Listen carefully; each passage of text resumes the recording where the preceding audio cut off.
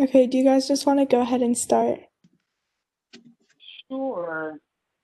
Do you So, want to, yeah, you I'll going to start? introduce you guys and then you can start. So, Okay. hi everyone, this is Mocha Scientist for Kids. And then if you could switch the slide, that would be amazing. Okay. So, today we have a presentation from Miss Weathers, Director of DEA Mid-Atlantic Laboratory, and Miss Brown, Forensic Chemist at the DAA. So, please welcome them. And if you have any questions, just ask them at the end. So, go ahead. Thank you, Sarah. I'm Ms. Weathers. I'm the director of the DEA Mid-Atlantic Laboratory. We're located in Largo, Maryland, and Prince George's County. And today is Kelly Brown. Kelly is also a chemist, forensic chemist in our laboratory. And what we're going to present to you today is a day in the life of a DEA chemist. Many of you may have seen CSI. There are some things that we do that are similar to CSI. There are some things that we do that are very different from CSI. So first, I just want to tell you a little bit about the Drug Enforcement Administration. The Drug Enforcement Administration is a federal law enforcement agency that is responsible for seizing controlled substances that are on the street. So we're talking about narcotics like cocaine, marijuana, pills, heroin. You've probably heard a lot about the opioid crisis. We would be the agency leading the charge against the opioid crisis. Our mission, the laboratory system mission, is to deliver quality forensic information to the law enforcement officials for them to use in court to complete their case so they can arrest the bad guys. There are 4 core series employees in the DEA. The first are the special agents, which are probably the series you're most familiar with. They are the officers of the law enforcement agency. The second are the diversion investigators. The diversion investigators investigate doctors and pharmacies to make sure that they are prescribing medication the way that it's intended to be prescribed, especially in the case of narcotics and other strong drugs. Sorry about that. Intelligence analysts would be the third core series. The intelligence analysts help to put the pieces of the puzzle together for the agent. So in other words, they are key to the investigation in maybe putting together how a particular cartel is organized, or they may put information together about drug routes where drugs are being imported into the United States. And then the fourth will be us, the forensic chemists, and we'll talk more about that as we go on today. So first, how do you You do need to have at least a 4-year degree, preferably in chemistry or biochemistry. You have to have 30 hours of chemistry, 6 hours of physics, and you also have to have taken calculus in college. You have to, in order to, because it's a position of trust with the federal government, you have to be able to get a top secret security clearance because we have access to sensitive information. I'm sorry. We have access to sensitive information, so we require top secret security clearance, which includes a drug test, a criminal history check, a fingerprint check. They actually look at your financial background, not to see how much money you owe, but to make sure that you're responsible in paying your debt. What I usually tell people, especially people that are still in high school or middle school, is that one bad decision could really kind of make or break you. So I really like to stress the importance of the top secret security clearance now, because the things that you do with your friends when maybe you make a bad decision and to go along with the crowd and do something that you know the crowd is doing that is not correct or is not intentional, could be one of those things that come up later when you're trying to get a background investigation or a background clearance. So once you're brought on board as a chemist, or once you pass the background check, then we do an 18-week training course at Quantico. And I'll advance to the next slide.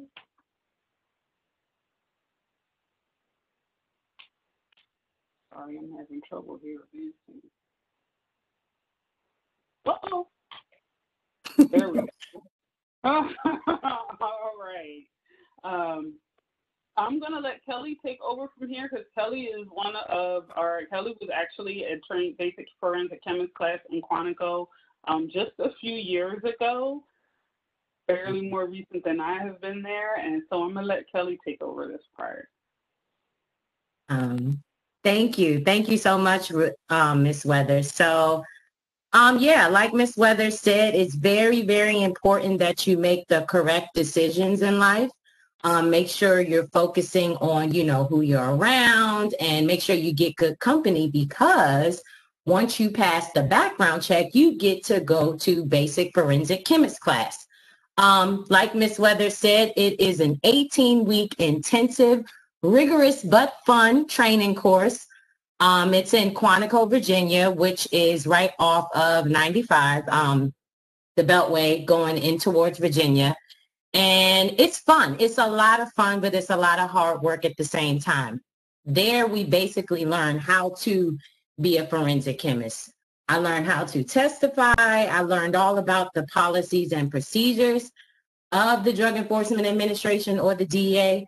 I learned how to conduct evidence analysis. Basically, we learned how to test for various controlled substances. We also learn how to test or detect for things that aren't controlled substances. Sometimes we may get things that are not drugs. So it's really, really fun. It's a really cool process. We also receive some legal training, basically going through everything legal and all the fun stuff, because it's forensics, right? So forensics is law. So we basically learn how the law applies to forensics and forensic chemistry as a whole. So that picture that Ms. Weathers had of, if you can go back to it in a second. Yeah, so this is just a picture of myself and 1, 2, 3, 4, 5, 6. I forgot how many classmates I had. A couple of my classmates, they used to train 8 at a time. In this, we have 7. Throughout the process, it just depends. You have to go through different tests, different modules to basically, you have to pass, right? And I think it has to be at 80%. You have to pass at 80%. So we take tests. So that's not to scare you all, to make you all think like, oh, you know, I don't think I can pass, but they teach you everything that you need to know as a forensic chemist. And this was in February of 2018. Now they're actually training 12 chemists at a time, because the demand for chemists has become, I guess, increased since, you know, the demand for drugs, everything else is going up. So we need more of you all, you know, to want to come and join us on the good side to help the bad guys put them up. So you can go to the next slide. I'm trying. That's okay. This is Zoom Live or WebEx Live. There we go. Yeah. Okay. So this is what it looks like in the training facility. It's very similar to the actual lab that I'm in now. The picture on the left-hand side, I was actually learning how to synthesize methamphetamine. The fun thing about being a chemist is that you have to learn how to make the drugs so that you can understand what you are seeing when we are analyzing the drugs on the different instrumentation that we use. And I believe the picture on the right-hand side is the same, but we were all just working together as a team to determine the different precursors, is what we call them. It's the different ingredients that bad guys use to make the bad drugs. So that's basically what I'm doing here in this picture. And we can move on. So I'll kick this back to Rashida. All right, so our laboratory, there are 8 DEA laboratories in the United States. Each laboratory covers a particular region of the United States. We're the Mid-Atlantic Laboratory, so our area of responsibility is West Virginia, Kentucky, Tennessee, North Carolina, Georgia, and of course, Maryland. We have 9 states that we're responsible for. So any drugs that are seized within those 9 states by a federal police officer comes to our lab for analysis. We typically don't get what we call street-level samples. Street-level samples would be small user-level quantities. We normally get big quantities of drugs. We normally get what the dealer is going to sell to the street-level dealer. So the general duties of a forensic chemist, we have 3 main duties. Our first main duty is to analyze evidence to determine the identity of a substance. We're looking for a controlled substance because that's typically where the law is broken. We do a qualitative analysis, which means that we identify the substance, and oftentimes we will also do a quantitative analysis. A quantitative analysis means that we will tell the courts, we will tell the agent how much of that drug is present. So we may say that there's cocaine present in this sample and it's 53% pure. That would be a quantitative analysis. The second responsibility of a forensic chemist is to testify as an expert witness. So we have to go to court. If you've ever watched CSI or Law and Order or any of the other crime shows, an expert witness, maybe it's a medical examiner or someone that was present at the crime scene, goes into court and they tell the court what they found. So we go to court, we have to tell the court how much drugs were there because the weight of the drugs are important. The bad guy gets sentenced based upon the weight. We have to tell them what the drug was and how pure it was if it's going to make a difference for sentencing. So being able to communicate as well as being able to do lab work is very important. Being able to communicate both verbally and in writing because our reports have to be very precise.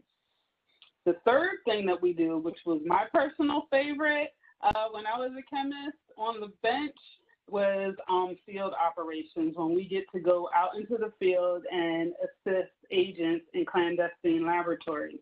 Clandestine laboratories are when people are illegally making drugs at pretty much any location you can think of. And we'll talk more about that later and share some pictures from some crime scenes that we've been on.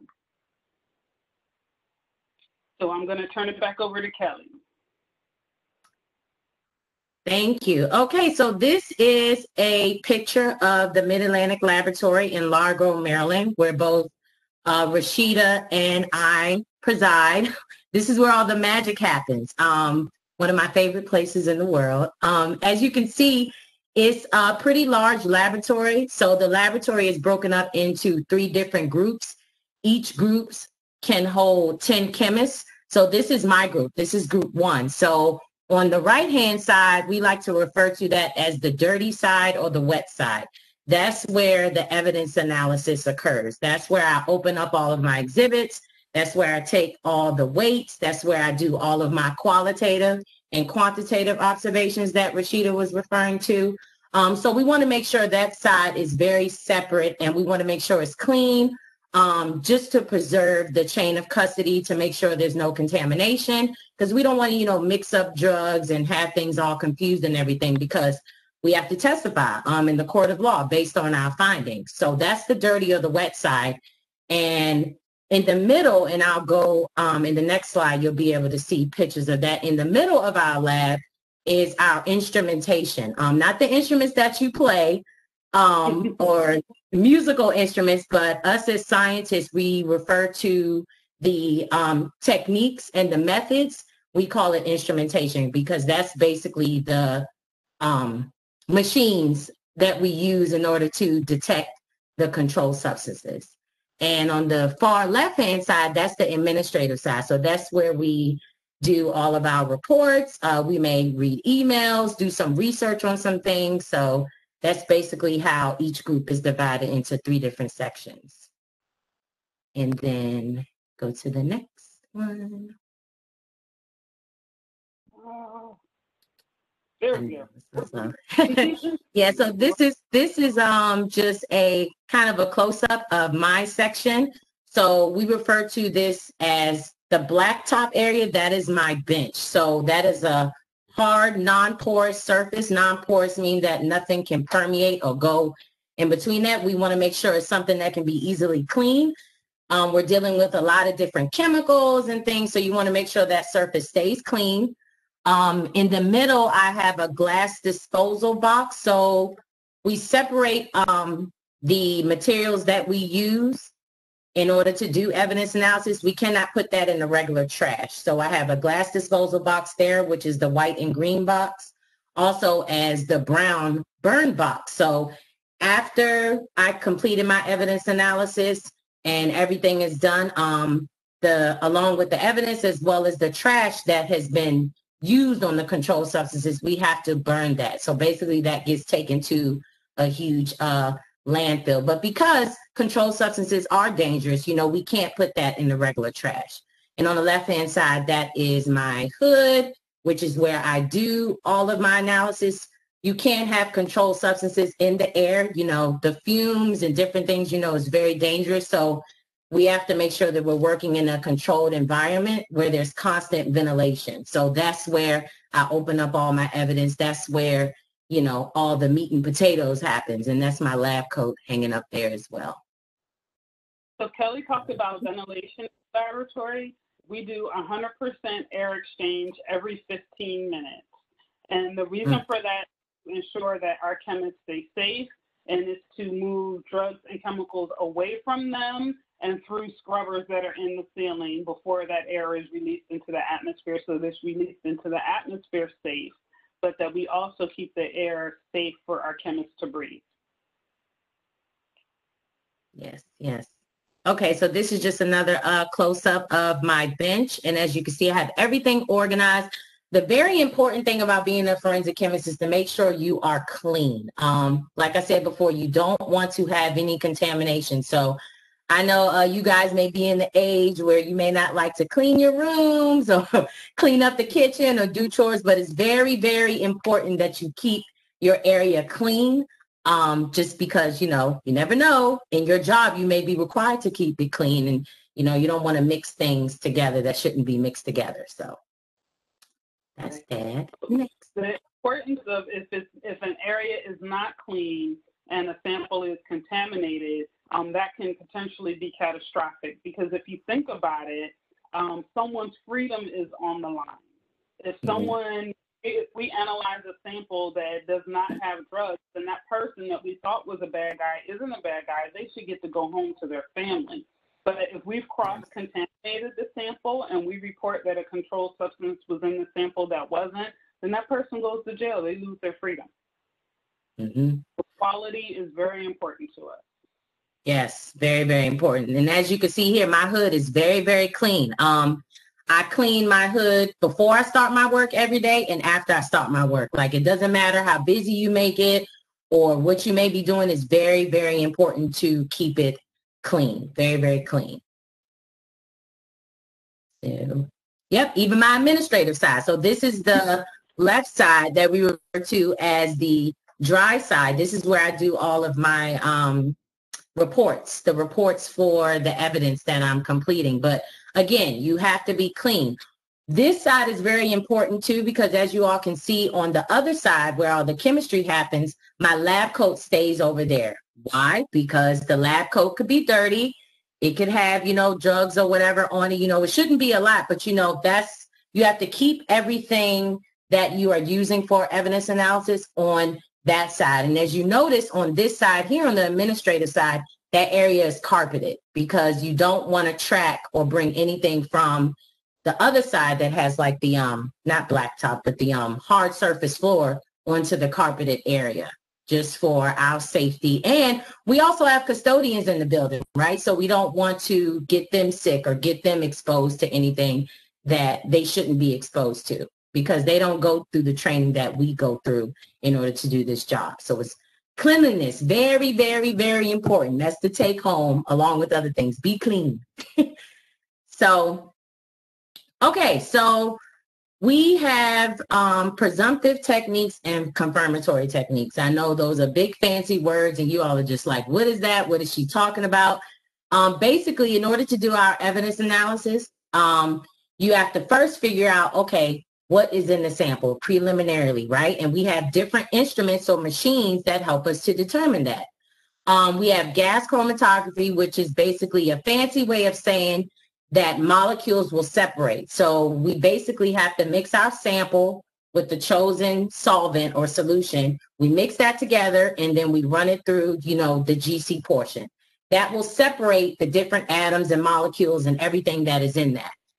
We also have a technique called ultra performance liquid chromatography, also known as UPLC.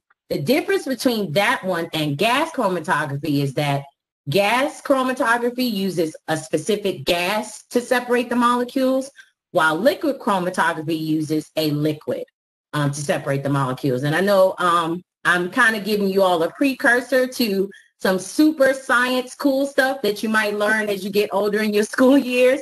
But just the takeaway home for this is that we have techniques that basically help us to separate and determine, okay, what is in our sample? How do we determine or make an identity of that substance? We also have color tests. Color tests are fun. It's basically a solution that when it comes into contact with a sample that may be a controlled substance, it'll turn a certain color. Like on the right-hand side, this is a positive color test for marijuana. So in the presence of marijuana, once you mix it with all the reagents and solutions, the marijuana will turn a light blue color or a faint purple color. So that's very, very important, again, with contamination, because you want to make sure that, you're seeing the correct color and you don't mix drugs with different things, because sometimes if you mix a drug with the wrong drug, the color might be wrong, or you may not have a color. You really have to make sure you're clean. And that's the importance of running blanks as well. But like I said, that's a whole level of science that you may not need right now, but just know it's pretty cool stuff once you get there. So next. So then we have confirmatory technique. So this is fun because, okay, now we can preliminary see what's in our sample. Now we're about to figure out, okay, what is it? Is it cocaine? Is it methamphetamine? Is it marijuana? How do we know? FTIR is one of my favorite techniques because it's pretty simple. You don't need a lot of sample at all. You can basically take like a pinch of salt. That's what I think of. If you have salt or sugar and you take a pinch, that's all you need in order to determine what a sample is.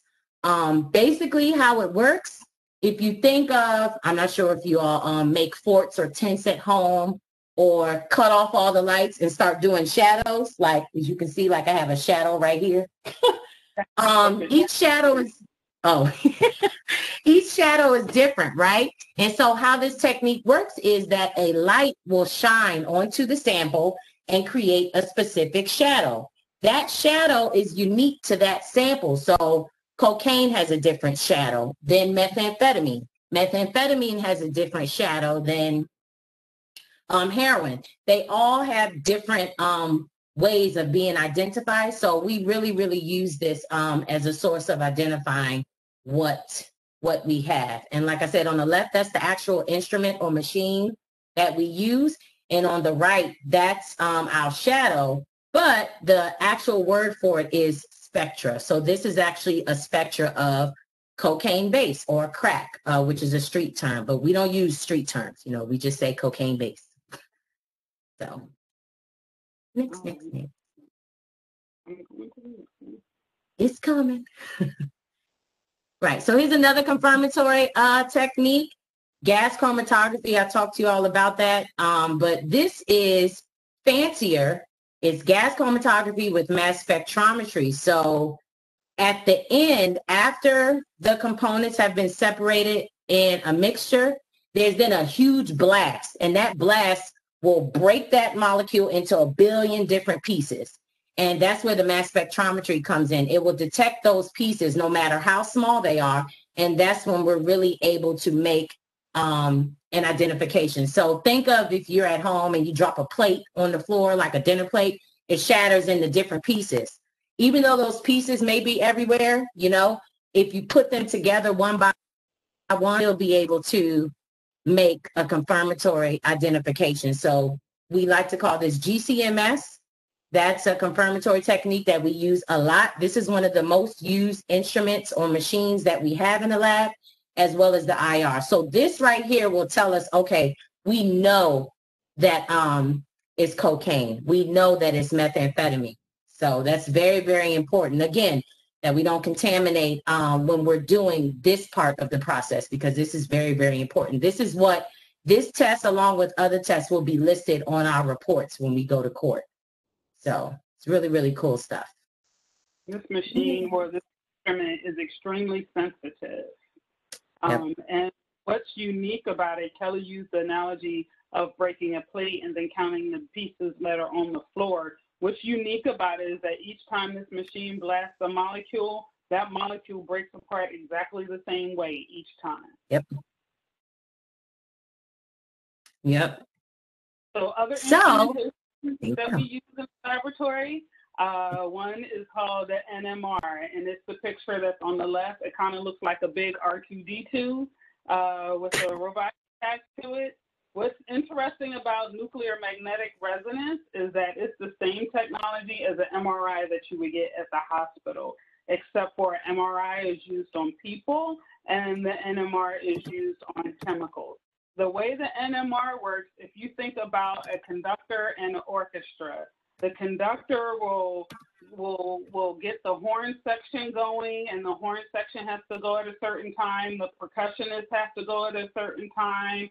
Maybe there are singers and they're singing, and he gives them direction so that they all work together. The NMR molecule uses a very strong magnet to get all of the molecules to align the same way, to align together. And when that happens, it gives a unique pattern, a unique printout, almost like the shadow that Kelly described earlier, that's unique to that particular molecule. And we're able to use this instrument to, one, make a positive identification as to what the substance is, and then we're also able to quantitate or tell you how much of that substance is there. So we kind of get a 2-for-1 out of this instrument. Some of the other used instruments that we have in the laboratory are liquid chromatography mass spec. It works in the same way that Kelly described with the GC mass spec, except for that the carrier is a liquid instead of a gas that moves the molecule through the instrument. GCIRD is gas chromatography with the infrared detector. So it's the gas chromatography that Kelly described paired with the FTIR that Kelly described, and it does it in a gas phase instead of a solid phase. Kelly, I'll let you do court testimony. Okay. So does anyone have any idea what these pictures are? You don't have to talk. If you want to unmute yourself, you can. But does anyone recognize these two pictures here? You can shoot it in the chat. I just like to see, if anyone knows or heard of these. You guys are like babies. You're still young. So you may or may not know. But basically, on the left, that is a trial, the famous O.J. Simpson trial, where they were trying to prove that the glove was not his because he was all tied up into a murder. And on the left-hand side, that's another murder trial. I don't know if you all have heard of the famous Trayvon Martin case that happened some time ago. So basically with courtroom testimony, you have two different types of witnesses. You have eyewitnesses and you have expert witnesses. I'm not sure, I'm sure they had both eyewitnesses and expert witnesses in both of these trials. However, forensic chemists, we are expert witnesses. So we have to go through training. We're called expert witnesses because we are an expert in forensic chemistry or in the identification of controlled substances. So basically, we have to go to court. And so far, I have been qualified as an expert witness 6 times. Not a lot, but still, every time I go, I get nervous because you have to go in front of everyone. You have to say your name. The prosecution, will ask you, where did you go to school? Tell me about your training. It's a lot on the line because, you're anxious. You want to make sure you say everything correctly. But at the end of the day, we testify against our evidence. So whether it is a controlled substance or not, well, we usually wouldn't go to court if it's not a controlled substance. But the fun part about this is that the evidence is the evidence, right? If it's cocaine, it's cocaine. So what can be kind of tricky with this is that court can be, what can I say? Kind of like a zoo house, meaning that, yeah, like the defense attorneys, they like to say things and ask you so many questions that may throw you off. But the importance of courtroom testimony is that, you know, you stay true to your results. I have my lab report there to refer to. So it's nerve-wracking, but at the same time, it feels great because a lot of times when we go to court, well, really 95 or 99% of the time, the bad guy ends up going to jail because of the totality of everyone. So you have the special agents that are there, you know, the cops there that confiscate the drugs, that bring it to us, the forensic chemists, and we analyze the drugs. So that whole group of people, we all work together to bring together the justice system. And it's really good, despite the nervousness, despite, you know, me going to court, you know, despite waiting for hours, because sometimes you go to court and you don't get on the stand for hours. It's really, really good to just experience that. So yeah, going to court is fun. That's one of my favorite things, even though it gives me anxiety, but it's okay. It's fun. So okay. In the beginning, we mentioned, so that was two. We've talked about two of the three main responsibilities of a forensic chemist. The last responsibility, or the third responsibility of a forensic chemist, is clandestine laboratories. I just want to make sure we cover this before we run out of time. Clandestine laboratories were one of my personal favorite things to do when I was a chemist, and this is when we actually get to go out to the crime scene with one of agents, actually. So the pictures that we're going to show you are from actual crime scenes that we've gone on. The pictures, the one at the top in the middle is a bunch of pills that were used to make methamphetamine. The pictures down at the bottom are actually methamphetamine laboratories. Let me go to the next slide. Okay, this is the entry team. So this is when the agents are entering the clandestine laboratory, or entering, whether it's a house, it could be a shed, it could be a car. I've been in all different sorts of situations in clandestine laboratories, but this is when the agent is making the initial entry. So it's when they first get to the scene. Before the chemist is there, we are usually waiting safely in the car until they've secured the scene. So what they're going to do is go into the house, arrest the bad guy, put him in cuffs, and make sure that everyone is safe. And then the crime scenes tend to look like this. They're often messy. There's usually pills everywhere. There's powder everywhere. And our job as a chemist, first and foremost, is to make sure that everyone is safe.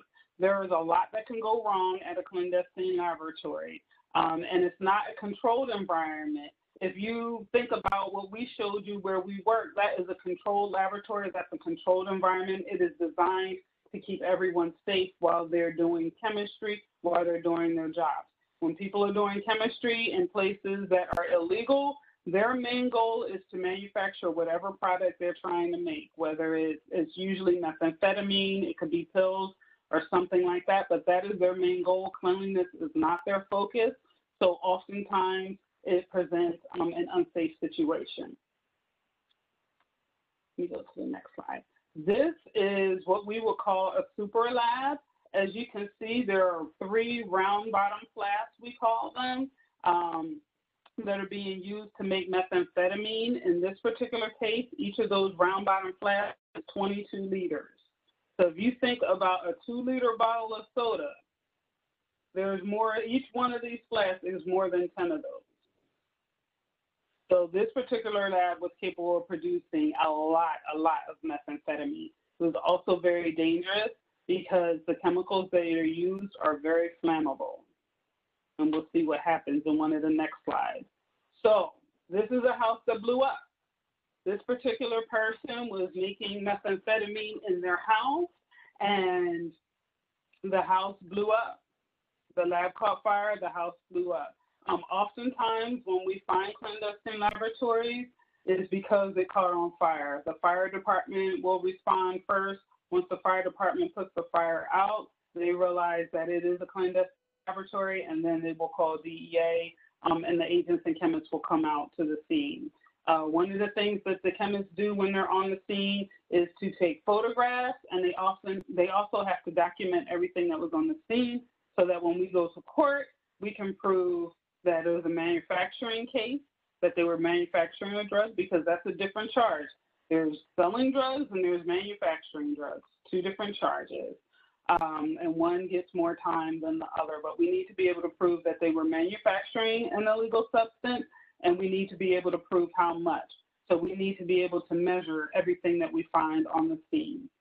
In order to keep ourselves safe on the scene, we will go in what we call a bunny suit, but you may know it as a Tyvek suit. We have the SCBA breathing apparatus on our back, because if you remember back to our laboratory pictures, we do 100% air exchange every 15 minutes to keep the air clean. In this case, the only way that we can ensure that we're breathing clean air is to go in with our own air. So we wear the face mask like you see on the bottom left picture. We dress up in the suit. Our sleeves are taped, our zippers are taped so that nothing can permeate that suit and get in, so that we can get in and get out and be safe. So physical fitness is also a huge part of our job. In order to get hired, you have to pass a physical, and every year we get a physical done to make sure that we're still healthy enough to be able to wear this suit. The tank itself is about 40 pounds, and you need to be able to go in and work in the clandestine laboratory while you're carrying a 40-pound air tank on your back. These are pictures of decontamination. So once we go in, yeah, we do look like firefighters. It's the same suit, yeah. Good operation. When we go in and we come out, we need to decontaminate ourselves in a very methodic, systemic way so that we don't inadvertently contaminate ourselves as we're taking our Tyvek suits off. So what you see we use a buddy system, and what you see is one buddy cleaning the other buddy, decontaminating the outside of the suit of chemicals so that they can then get them out of the suit. Okay, bonus. These are concealment methods. So criminals tend to be very clever, smart individuals, and over the years, I've often wondered what would happen if they use that knowledge for good instead of bad, instead of evil. But these are pictures of different ways that we've seen people smuggle drugs into the country. On the left are coconuts, and Kelly, I don't know if you remember what was inside of the coconuts. I don't. It was cocaine hydrochloride. It was cocaine hydrochloride hidden in the coconut. So the shipment was made to look just like a shipment of coconuts coming into the United States, but the coconuts had been hollowed out and contained cocaine. In the shoes on the right-hand side, and I used to work in San Diego, I've seen a lot of shoes that had cocaine inside of the soles of the shoes. And what people will do is put cocaine inside of the soles of the shoes, they compress it, and then they will walk across the border and to try to carry that cocaine across the border. We've seen it inside of guitars. The bottom left-hand picture is a car bumper, deodorant bottles. These are all concealment methods that were made to look like nothing suspicious was going on, but agents, Border Patrol agents usually, or customs agents, when people are coming into the country, have detected these drugs and found these drugs. So this is where our job actually gets physical in the laboratory, because we have to break the guitar or the car bump or whatever, but we have to be able to break through. Sometimes we're using power tools in order to cut through, get whatever the controlled substance is out of the particular method that it was concealed in. The bottom left is a really interesting one to me. The outside, the top picture on the left is the outside of what appears to be a cell phone. When you open the cell phone up, it's actually a scale. It was not a phone at all. So the phone was used to, the scale was used for bad guys to weigh their drugs as they were selling it to their customers. The tube, yes, so it was made to look like a tube of toothpaste, but in fact, inside of it was heroin. Mhm. This is heroin inside of a car battery.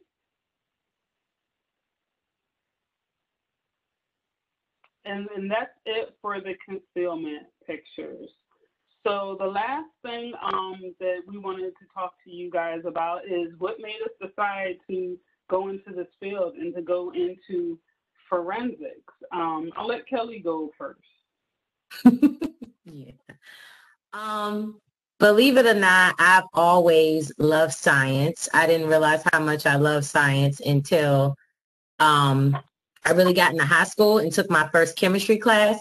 That was very, very interesting to me. Chemistry, not biology. Biology wasn't my thing. Didn't really care about how the stuff inside my body works as long as it was working. But I was more interested in just like the chemicals, like, you know, pouring stuff into things, you know, kind of like Frankensteinish. That's what I think of when I think of chemistry. But that was really, really exciting to me. Once I applied for college for my undergraduate degree, I got a scholarship in STEM, which is science, technology, engineering, and mathematics.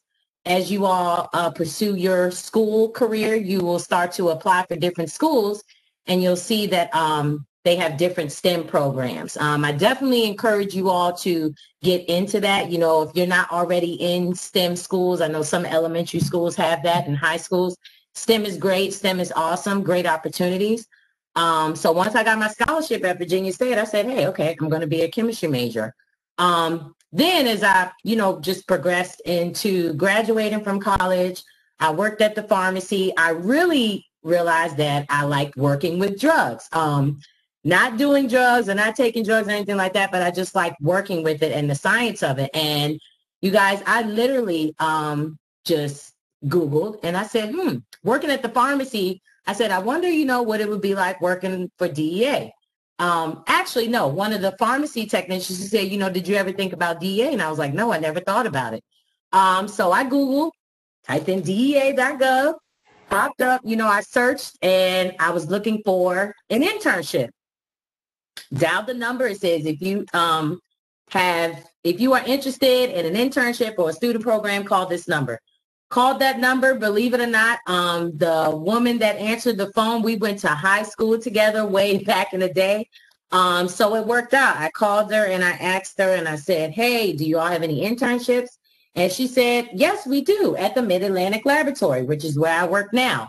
So I had to go on an interview with Rashida back in 2015. And once I went on that interview and actually did my internship at the Mid-Atlantic Laboratory, I fell in love. That's when I knew I'm going to be a forensic chemist. It took me some time just because, you know, getting into the government takes some time because you have to go through the background check and everything like that. But I really, I would say fell in love once I did my internship.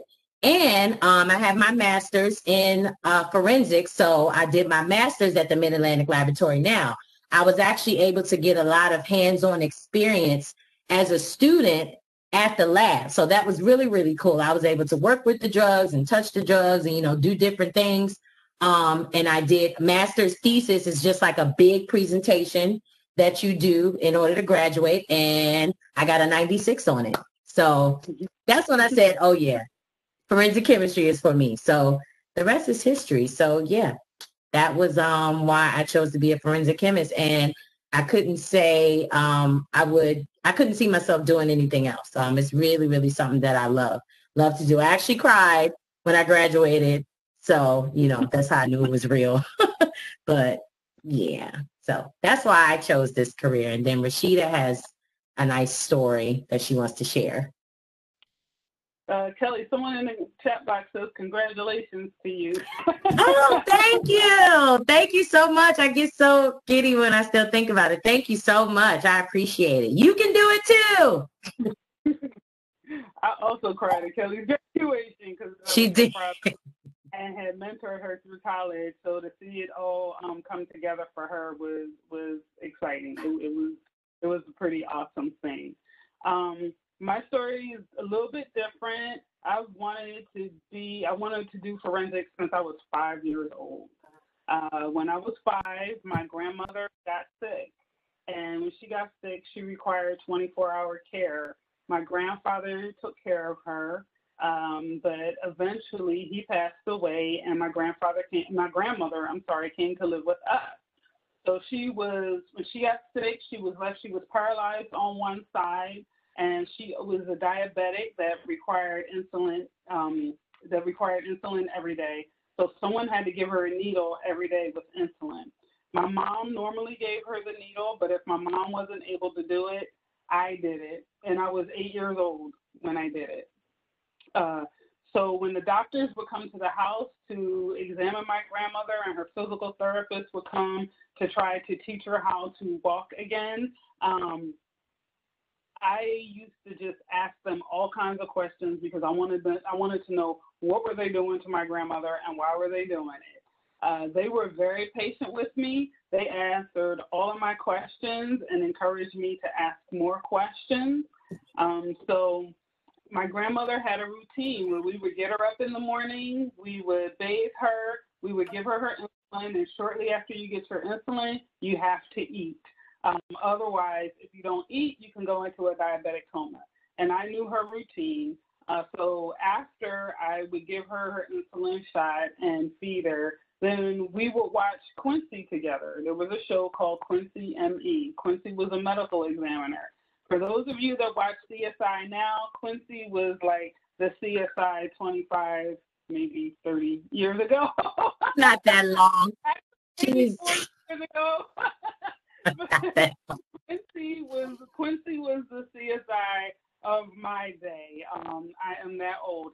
Anyway, Quincy was the CSI of my day, and I wanted to be Quincy. So I knew what I had to do to be Quincy. I knew I had to go to college. I knew I had to major in science, and I knew that I was going to have to go to medical school.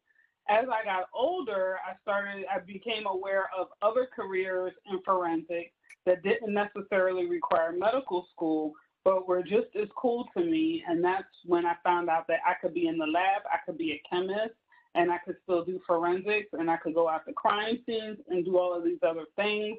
And I did a summer internship in a laboratory. I thought that I would hate being in the lab every day. I thought that being in the lab was boring. And what I learned were that there were different types of science, and there was a particular type of chemistry that I was very good at, which was analytical chemistry, which analytical chemists get to use all of the instruments that we showed you in the laboratory. Kelly and I are analytical chemists.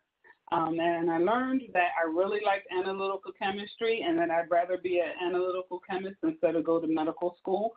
So instead, I went to grad school. I went to Miami of Ohio. If you watch football and you know the Pittsburgh Steelers, Ben Roethlisberger is the quarterback, I went to school with Ben Roethlisberger.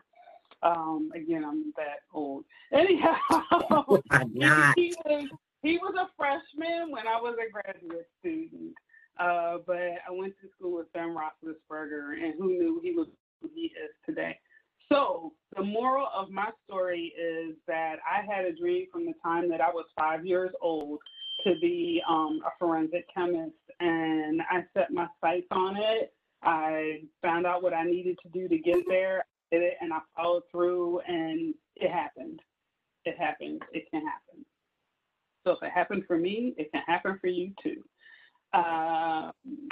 Last slide. This is my contact information. Mm-hmm. Next is Kelly. That was the date that Kelly graduated. Oh, I know. I still look at that like, oh. Yes. So we want to turn it over to you guys. Do you guys have any questions for us? Yes. We know it was a lot.